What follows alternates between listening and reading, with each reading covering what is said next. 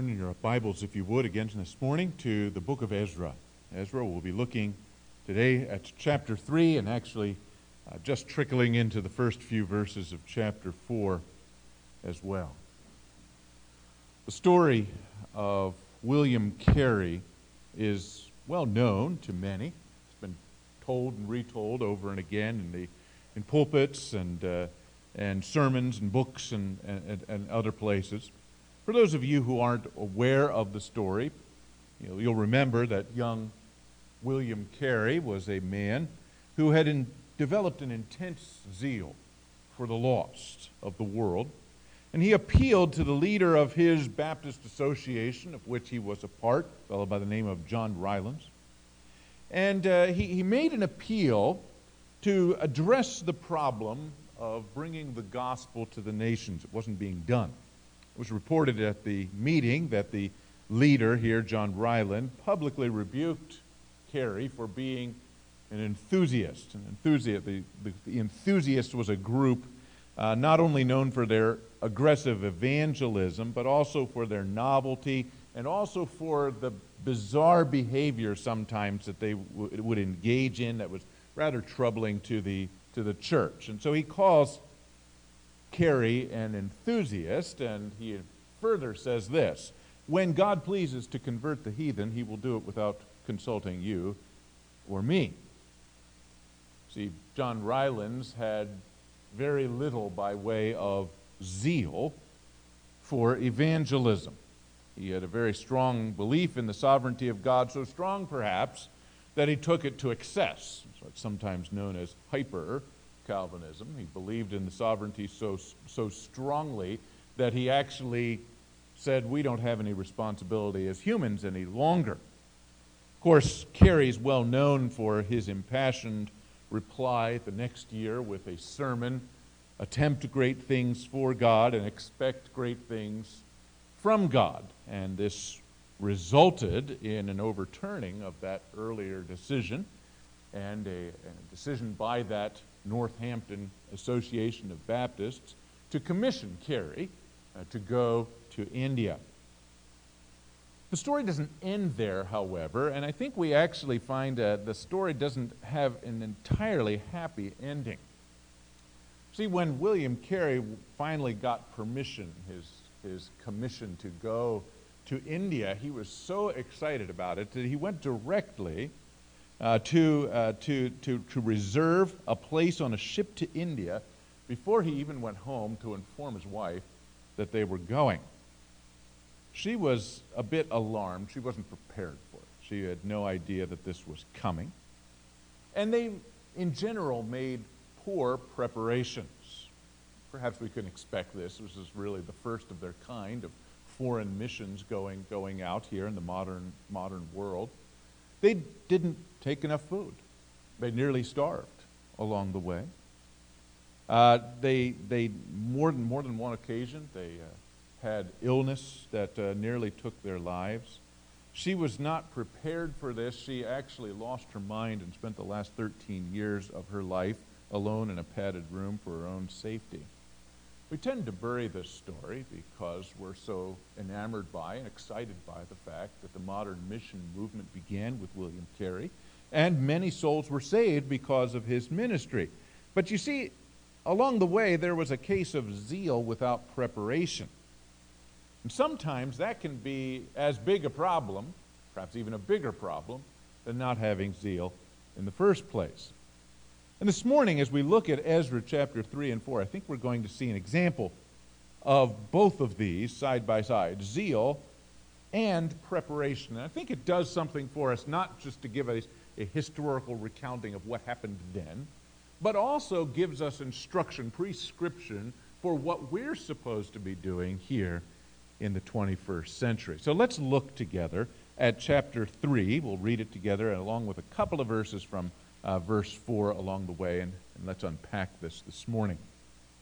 Ezra chapter 3, verse 1, Now when the 7th month came, the sons of Israel were in the cities, and the people gathered together as one man to Jerusalem.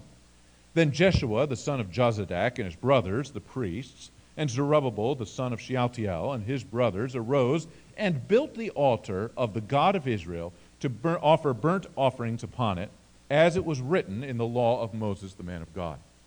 So they set up the altar on its foundation, for they were terrified because of the peoples of the land, and they offered burnt offerings on it to the Lord, burnt offerings morning and evening. They celebrated the Feast of Booths, as it is written, and offered the fixed number of burnt offerings daily, according to the ordinance, each day as required. Then afterward, there was a continual burnt offering for the new moons and for all the fixed festivals of the Lord that were consecrated, and from everyone who offered a freewill offering to the Lord. From the first day of the 7th month, they began to offer burnt offerings to the Lord, but the foundation of the temple of the Lord had not yet been laid. So they gave money to the masons and carpenters, and food and drink and oil to the Sidonians and the Tyrians, to bring cedar wood from Lebanon to the sea at Joppa, according to the permission that they had received from Cyrus, king of Persia.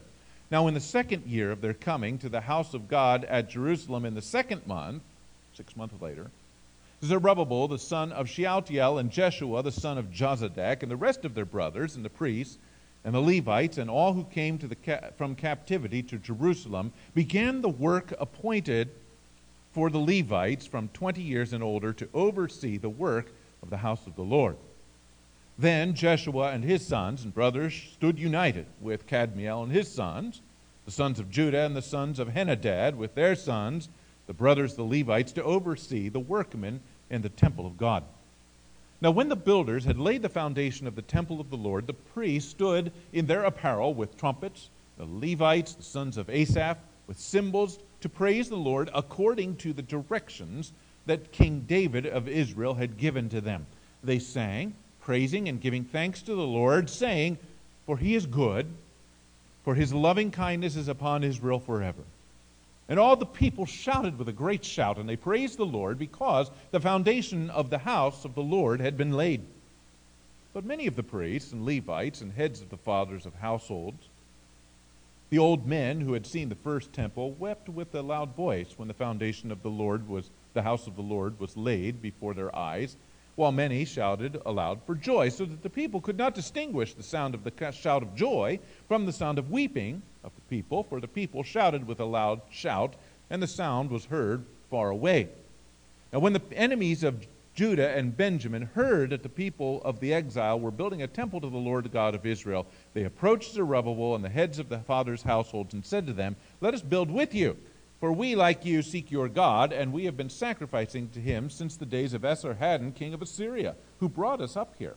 But Zerubbabel and Jeshua and the rest of the house of the fathers' households, heads of the fathers' households of Israel, said to them, "You have nothing in common with us in building a house to our God, but we ourselves will together build to the Lord God of Israel, as King Cyrus, the king of Persia, has commanded me." For those of you who have not been here for the last 2 weeks, or perhaps last week, and the weather was quite poor last week, we started 2 weeks ago a series through the book of Ezra. This is the first of the books of the return that we find in the Scriptures, the other being Nehemiah and, of course, Esther, sandwiched in the middle of Ezra between chapters 6 and 7. Remember, Jerusalem had been destroyed. Solomon's great temple had been mowed down, cut down, the stones torn down, and had lain empty for 50 years. 586 was when Jerusalem was destroyed, the temple was destroyed. They come back here 50 years later in 536. Things looked rather gloomy for the people of God. The nations around them were attempting to thwart the plans of God, to nullify his promises to the people of Israel. Things were looking gloomy.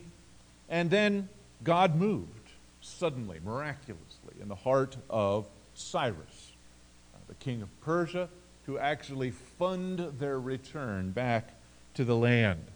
As we look together over the first 2 chapters of the book, we saw 2 themes emerge. First, in chapter 1, we saw that God is sovereign over the affairs of nations, making things happen that did not seem possible after the terrible things that had happened to Israel. Secondly, we also saw, specifically last week, the fact that God's promises are unfailing. And we saw here listed the heads of families of some 130 families, 42,360 Israelites, each one with a connection with this people of God that's established here, together with provisions for even the temple treasures have been returned to them, and they're returning to the land, and there's a feeling of great optimism. And here in chapter 3, they arrive back. Okay, so now they're back in the land, and we see these returning 42,000 people back in the land in the first month of the year, or the Jewish calendar, early March. And what do? Well, they immediately scatter. We didn't read it, but the very last verse of chapter 2 tells us that they scattered to live in their various cities for a period of 7 months.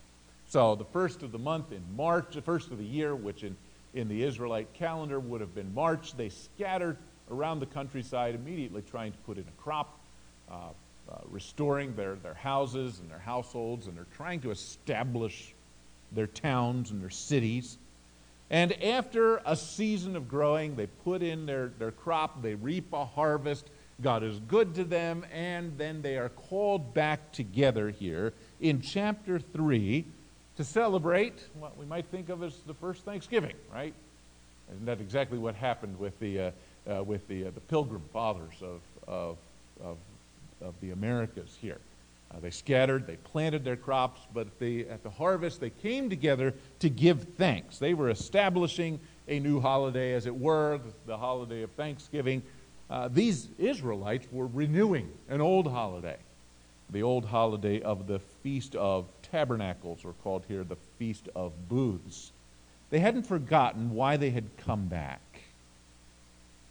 They had settled in the land, but they came back here to settle the real reason for why they had come together. The triumph wasn't simply in arriving. Okay.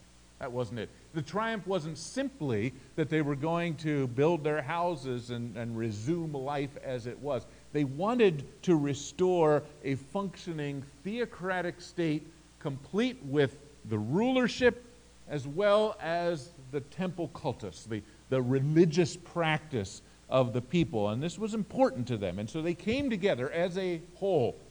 The whole group came back together in order to address this problem.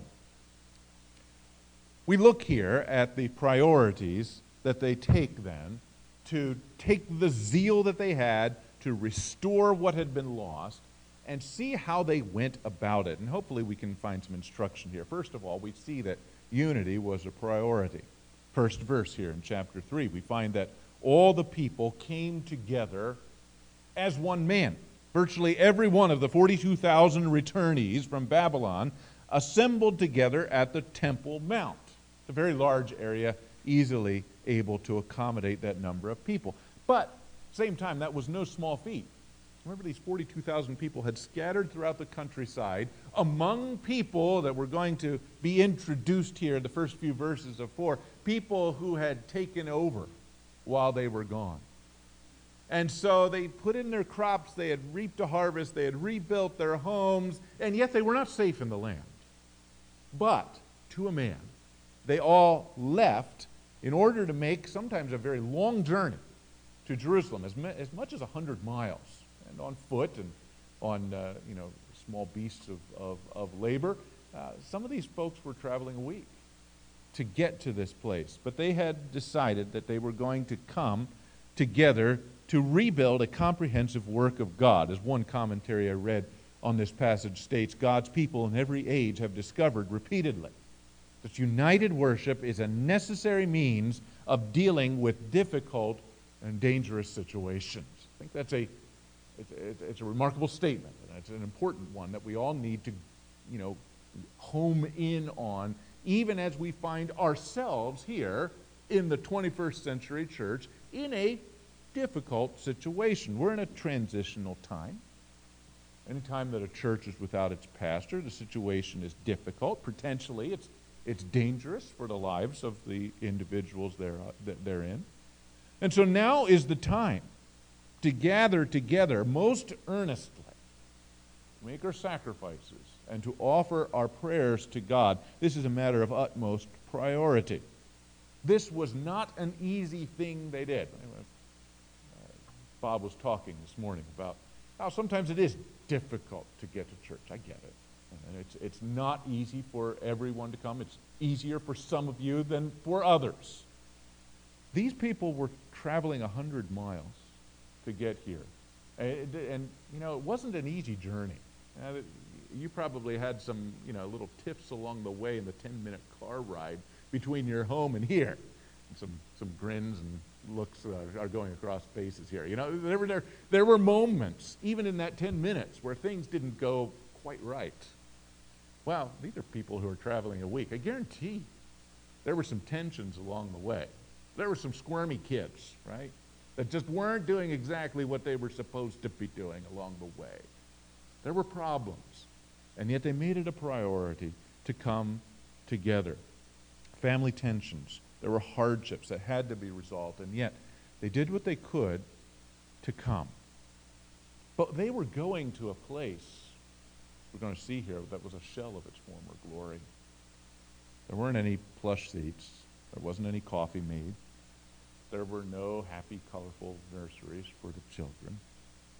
The buildings, that housed the orchestras and the choirs that had once been there were silent. There weren't any choirs. In fact, the building itself was gone. The place was in total disarray. There were many, many reasons not to go. So why did they go? Well, because people of every age have discovered repeatedly that united worship is a necessary means of dealing with difficult or dangerous circumstances. So we're reminded here that we need not to abandon the true God for idols, which are not necessarily stone objects out there, but anything in the present that seems to give us more comfort and to take our time away from that which is truly important. They met together in the most unlikely and meager of circumstances. There was very little attraction to this event, and yet they came because they saw it as a major priority. When they got there, they saw that we see then that their worship was a priority. So coming together in the first place, in unity was important, but then worship. You notice the very first thing that the people did was rebuild the altar. This is exactly what David had done. Remember, King David, he wanted to build the temple. He wanted to do everything. But God said, no, your son is going to build the temple. Solomon's going to build the temple. But what did David do? He built the altar. That was one thing he did, because there was a recognition that one can come together in unity and worship without a building, but you couldn't do it, at least in their system there, without an altar. How often in our current day we think entirely the opposite about the function of the church. Before we can have any church, we have to have all the pieces in place. There has to be a building, there has to be a nursery, there has to be a piano and somebody to play it, so forth. And then we can start worshiping as proper churches do.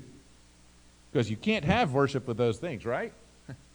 Well, yes, you can. Now, certainly, if we had no building, it would be uncomfortable. It might be okay today. Last week, it would have been a little bit dicey. Right?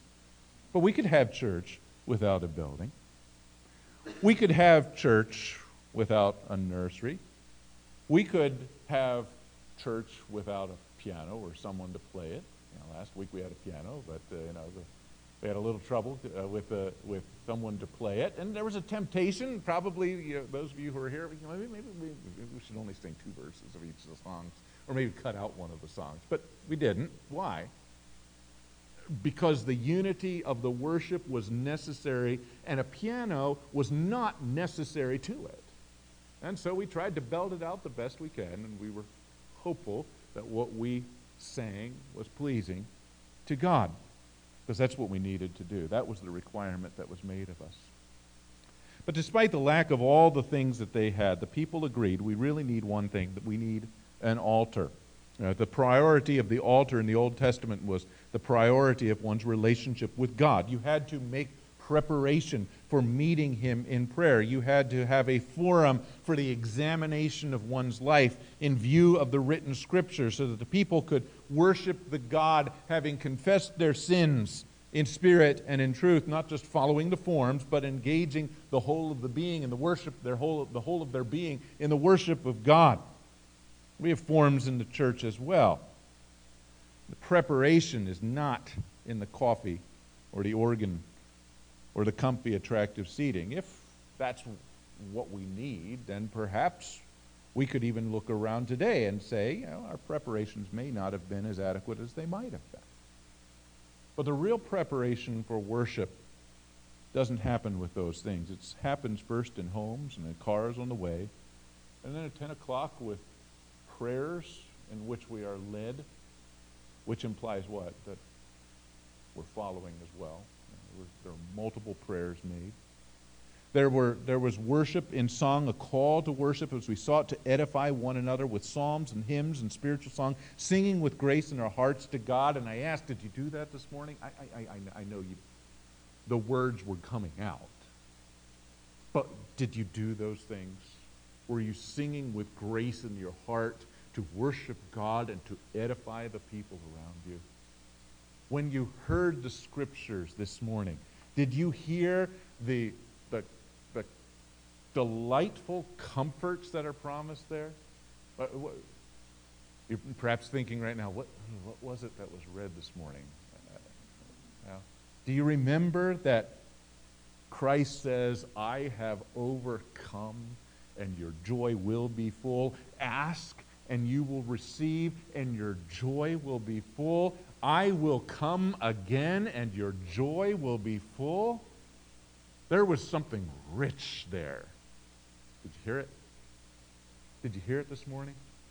It was there. It was there for us to hear.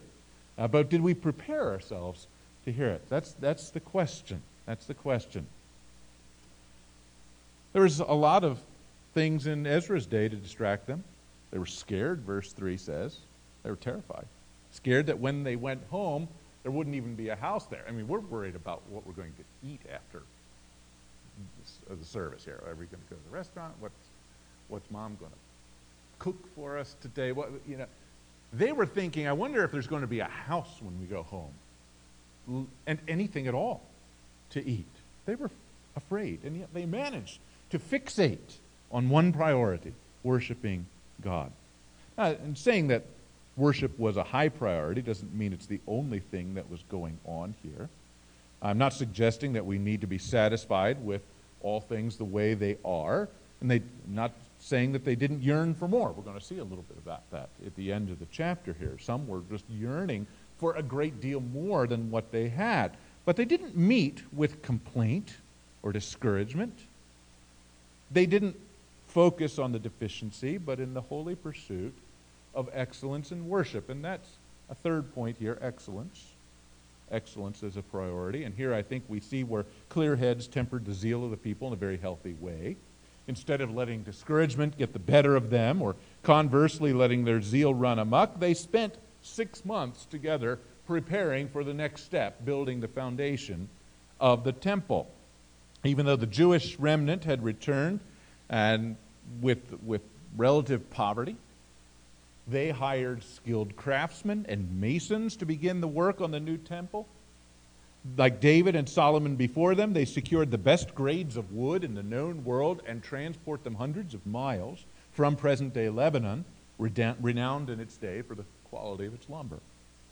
If I can bring that into the present day, I commend your practice, your patience as the leaders of this church search for an excellent candidate. You say it's been a few months here, not years.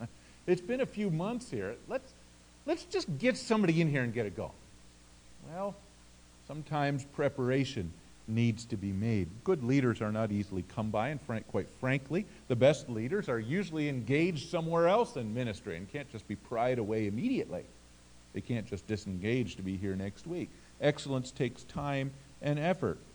Nor, frankly, when a new pastor has been installed, will he make instant and miraculous improvements to the church. They're going to take time. And hopefully you're in it for the long haul. That you're going to get behind him and participate with him as you gradually make the necessary improvements so that the work of God is carried out with greater excellence than it is now. So what do we do? Well, if there's impatience in your heart, by all means, work on improving your ministry in the church. There's opportunities. We heard about them this morning, right? There's things that you can do to clean up about here, to fix things that are broken, to minister in areas that the ministry is no longer being done. There's areas here. If you want to participate in the life of the church, just ask. There's a long list. There's plenty of things that you can do to keep the excellence of this ministry where it is. Keep encouraging. Keep fellowshipping. Keep scouring the nursery so that the little ones are safe. Keep preparing your music, your prayers, your Sunday school lessons, your efforts at keeping the church fresh and pleasant. Keep giving. Now's a great time to make sure that your financial house is in order, right? You're not paying a full-time pastor right now. You should be able to close some gaps, and make sure that things are in place so that when the new pastor comes, that can be translated both ways. And as we look throughout our Bibles, it can be translated either way. So the dictionary is not really much help because both translations are legitimate translations of this word. So it leaves us in a situation where we need to appeal to the whole testimony of Scripture and theology. And I think it's here that our answer emerges.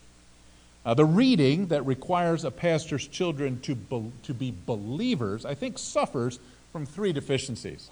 Let me point these out. First is theological. Put simply, no one can guarantee the salvation of their children. It can't be done. There are, I believe, certain moral qualities and habits that through careful and consistent instruction, discipline, and mentoring can be all but guaranteed in children. We can come back to that in a minute. But salvation is strictly a work of God. No one can ensure that his children are saved, much as we would love to be able to do that. We can't ensure that. As the Apostle John says in John 1:13, regeneration is not of blood, that is, it's not of genetic or hereditary things. It's not of the will of any man, but of God's elective prerogative alone. I find it difficult, not impossible, but difficult, to see Paul requiring a pastor to do or to be something that he's incapable of being or doing in order to qualify for pastoral ministry. Okay, that's our first one. You might not be convinced yet, but let's keep going. Second reason why I think we should reject the idea that their children have to be believers is contextual. In this list, every other item has to do with the pastor's character or skills, qualities that he has honed and cultivated in the service of God and of Christ. And a requirement that has nothing to do with character or skill, but God alone, doesn't seem to fit the list. Third, I think, is practical. Requiring a pastor to have only believing children would require that he wait until all of his children pass some undefined age of accountability, and if he should happen to have any more, he'd have to step down until the children become believers. So no parent of young children could be a pastor. I think if you put all these together, theological and practical, I think this suggests here that the reading should be that the pastor's children be marked by faithful deportment. And that's the idea here of the word. They are to be children of faith or children of faithfulness. That is, faithful deportment. That's the question. And I think the implication here is that they need to effectively toe the line in terms of their behavior. As such, the rest of the verse, which requires that pastors' children not be accused of dissipation or of rebellion, or, in other translations, not be accused of debauchery or insubordination, is not a separate requirement, but actually explains what is meant. They have to have faithful deportment. That is, they can't be accused of or known within the community as children marked by debauchery, dissipation, or rebellion. Let's look at those two terms. First, this term dissipation or debauchery, It's a rare term, again, used in Scripture only 4 times. Once as a description of sins produced by drunkenness, and once rather famously to describe the behavior of the prodigal son who wasted his father's inheritance on riotous living. Same word here. The term brings to mind wild, out-of-control parties marked by sensual behavior, carousing, and often the abuse of alcohol. Okay? So if a pastor or a potential pastor has a child who is marked by this kind of behavior, then the man aspiring to be pastor is disqualified. The second term here, rebellion, or in other translations, insubordination, is only used one other time in Scripture. That's in 1 Timothy 1:9, where Paul describes the law as being designed for the insubordinate, which Paul goes on to give examples of the behavior. Here are the vices: killing one's parents, which I suppose would disqualify a parent; murder, adultery, perversion, and slave trading. So the list, these 2 items here, are extreme lists. It's not as though someone is disqualified because the kid said a peep during the church service, or even called out, or scribbled really hard, and don't be looking that closely. Poor wife and kids, but do observe whether the kids are towing the line. If a man loses control of his children, that's the idea, that a man loses control of his children, then likely he's going to lose control of the church. Okay, so that's the implication here. Okay, so the pastor's children need to be submissive. That is, they need to be respectful, under control, disciplined, not silent, not immobile, but when they're told what to do, they do it. Okay. Again, Paul tells us why. Because if the pastor doesn't know how to manage those living within his house, how can he manage those who are in his church? Which brings us then full circle to our introduction. The pastor's relationship with his wife and his children is a microcosm of how he's going to handle the church. So what then shall we say to these very sobering qualifications, violations of which have left many churches over the years in shambles because they have been careless with respect to these? Well, we've already made much of the fact that we here at Ambassador Baptist Church must give all diligence in our search for a new man. But I'd like to actually sort of close with perhaps a twist, a little bit of an observation here. With the exception of the one skill set of teaching and evangelism, every item on this list and every item on the list in 1 Timothy 3 is, in fact, a character quality. These are character qualities that are achievable by every person in this room. They're character qualities that are achievable by every person in this room. So why do we have such a rigorous list? Well, because the pastor needs to be a master already of character qualities they expect from all of us, right? He expects these things from all of us. So let's forget just for a moment here the fact that you're asking these questions of a pastor, and ask them of ourselves. They're within our reach. They're goals that we should have, each one of us. How are you doing with these requirements? Men, especially. Are you a one-woman man? Both physically and virtually. While I've made a point here about the term not meaning one-man-woman, I'll ask the same question, nonetheless, of the ladies here. Are you a one-man woman, both in the bedroom and in your thoughts? Teenagers, single folks here. Oh, of course, I'm a no-woman man, or I'm a no-man woman. I don't have any yet. Both, and I say, I hope so. I hope so. But I'm not so naive as to imagine that there's temptations out there that allow you to be multiple woman-man or a multiple man-woman that are available as close as a click away. You don't have to be married to violate this qualification. So if there is a problem here that's going on, stop it now. Confess your sins to God. Resolve today to start afresh, building that long-term reputation for fidelity in every area, but especially this one. Because no sin can blow apart a life or a family, a marriage, a church, more than this one. Mom, Dad, are you in charge at your home? Are you losing control? Kids, what about you? I know this was for the older folks here, but let's not forget that children here are also moral agents, from the oldest to the youngest. So whether or not Mom and Dad are dropping the ball, focus on this. Are you a faithful child? Are you being obedient? Are you pursuing after these things that will result in your salvation? So there's no exceptions just because you're a child. There's a judgment seat awaiting for everyone. Now, did I miss anybody? I hope not.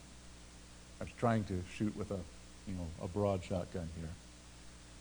Because it's not just a pastor who can shatter a family or who can shatter a church with sins of this nature. It can be any of us. And so, may the Lord grant each one of us to aspire to these lofty ideals, not only for the man in the pulpit, but for every single one of us who sits in the pews week by week. Let's pray. Lord, we're grateful for your grace.